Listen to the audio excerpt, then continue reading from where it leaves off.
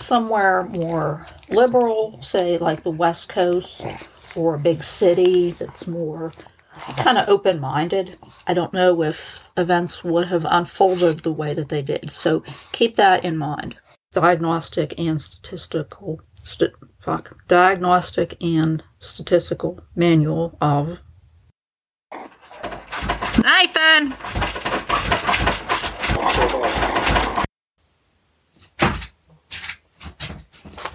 Oh my God. There is nothing worse than when you have a deadline and you're trying to fucking record and your son is out there fucking whining. So I'm sitting here trying to record and getting irritated. So I thought I would just chat with Jens and make a Patreon episode out of it. Just a little free-form chat. How does that sound? I'm really mad at Nathan. I'm not speaking to him right now. I was in my bedroom, eating pizza. And, of course, I put him out, so I could eat.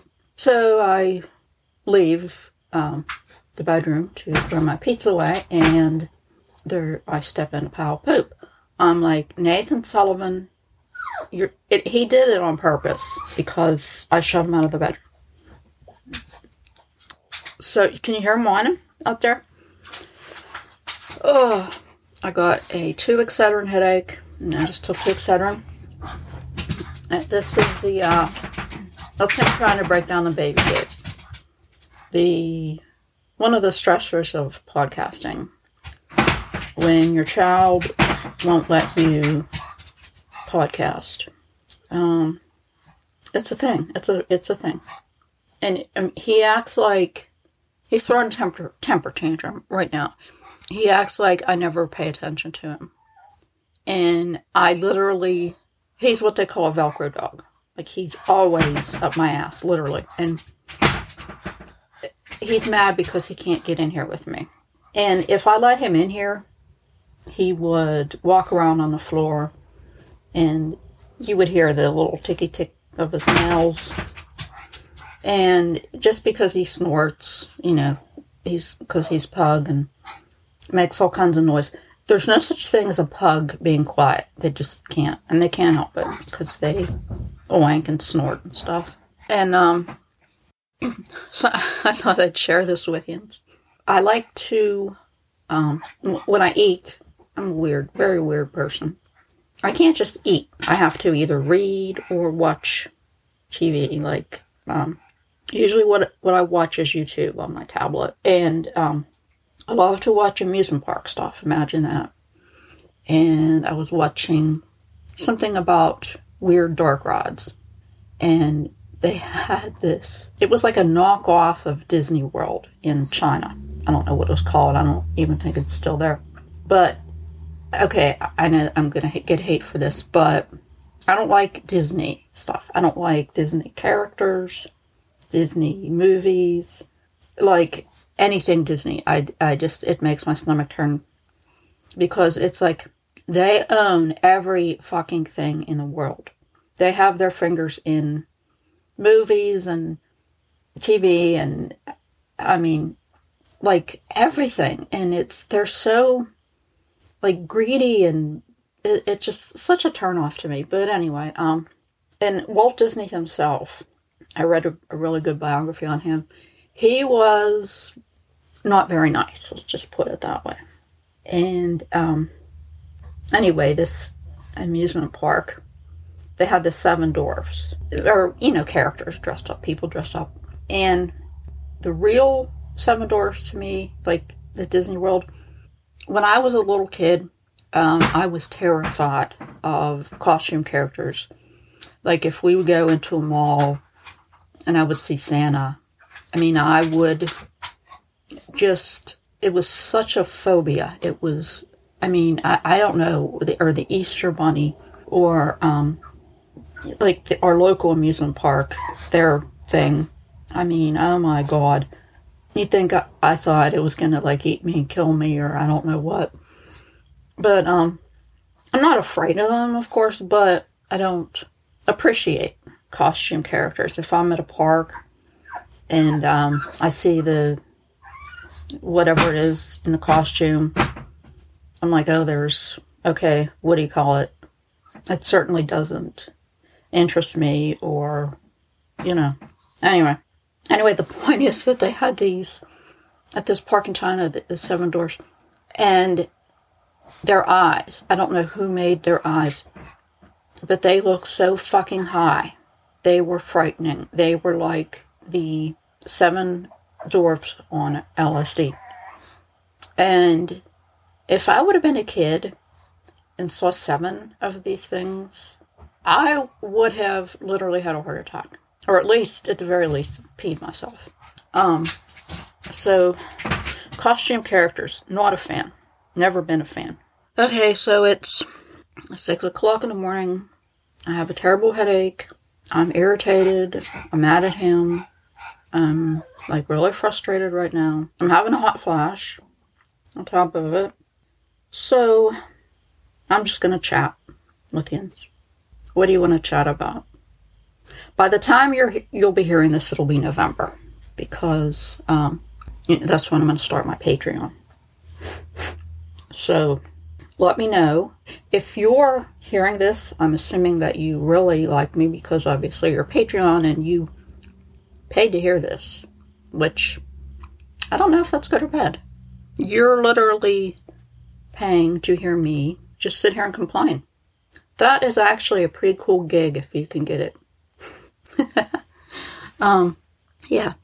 So, but let me know if you have any specific things that you would like to chat about, and I will gladly address them. I love when yins interact. I love when yins make suggestions and say, oh, I would like to hear this case or that case, or can you talk about this or that, or just give an opinion, or anything. I really love that. I have a couple friends in Sweden, loyal listeners. I want to give them a shout out. I don't know if they'll hear this or not, but I love Sweden. My favorite hockey player of all time, Peter Forsberg, is from Sweden. My favorite band, ABBA, is from Sweden. I think I'm like a wee little bit Swedish. The Avalanche captain, Gabe Landeskog, is from Stockholm. Love him. So there's a really lot of cool stuff that comes from Sweden. I've always had this fascination with Scandinavia in general. I don't know why. Denmark, I've always wanted to go to Copenhagen, or I think they call it Copenhagen with a K. There's an amusement park there called I think it's Tivoli Gardens. And it's one of the oldest amusement parks in the world, and it is so beautiful. They have these lights, at night, everything's all lit up. And I found pictures of it when I was a kid, and this is way before, but this is back in the Stone Age, when we painted pictures on cave walls, right? Now, this is before the internet, so I don't even know where I found these pictures. But I'm like, oh my God, that is the coolest place I have ever seen. And I want to go there someday. And what I used to do is I used to, for magazines, or I don't even know where I got them, find pictures that I thought were really cool. And I didn't have any, there was no Madonna or whoever. No stuff like that. Like normal kids, because we all know I wasn't normal. Nope, posters or anything like that. I would cut out magazine pictures of places, pretty pictures that I thought were cool. And I have a certain fascination with water, lights. I think it's an autistic thing. The dancing fountains, with anything that's lit up, anything that's cities at night or lights, and I had these pictures taped up all over my bedroom. And now I collect postcards. And at one time I had 10,000 of them. And do you know how much room 10,000 postcards takes up? A lot. I had them in these shoebox type plastic containers. And what I would do is I would get on eBay and I would bid on like a shit ton of them. And that's what it said. That's what the description would say. It would say shit ton of postcards. Not really. It would say something like huge lot, massive lot. And if it was 100, I mean, that's nothing. It had to be at least 1,000 for me to even bother with. So the postcards would come and I would sort them. And this was fun. I mean, this was my hobby. This is what I did. Say, like, I don't know, 20 years ago, maybe. Oh, my God, I'm old. And I would sort them by type, like place, down by continent, country, whatever. And then further down by city. And then I would have little, I guess you would call them tabs. And I would have, like, okay, say, California. And there's a lot of, it's a big state, there's a lot of attractions, so there were a lot of postcards. And I would have, like, I don't know, San Francisco. And I would have all the San Francisco, and come to think of it, that sounds kind of OCD, which I am newly diagnosed with. And but it was so much fun. And I had amusement park postcards. Now, those were special. Those actually had their own box, like Cedar Point had its own category. Disney World, any amusement parks. And I still have, I don't know, a few hundred. I decided they took up too much room and I sold them. And the ones that I still have are in a shoebox type thing. And the ones that, if anybody cares, the ones that I still kept, I use them as bookmarks. That's what I do with them. So they're, so I can still enjoy them.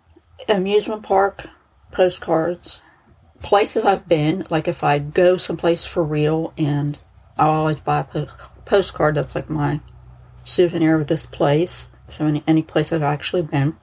And when my mom, they go to Mexico a lot, without me, of course. But whenever they go somewhere, or somebody I know goes somewhere, they're like, do you want anything? I'm like, yeah, you know me, postcards. So they'll bring me back postcards. And anything, like I just said, that's like fountains or watery things, or, Vegas, of course, because that's my favorite city. The beach, or just scenes that I like. Anything that's like pretty for me to look at. I'm like a real visual person. Those are the ones that I still have. And my ploy is working. He is giving up, Nathan.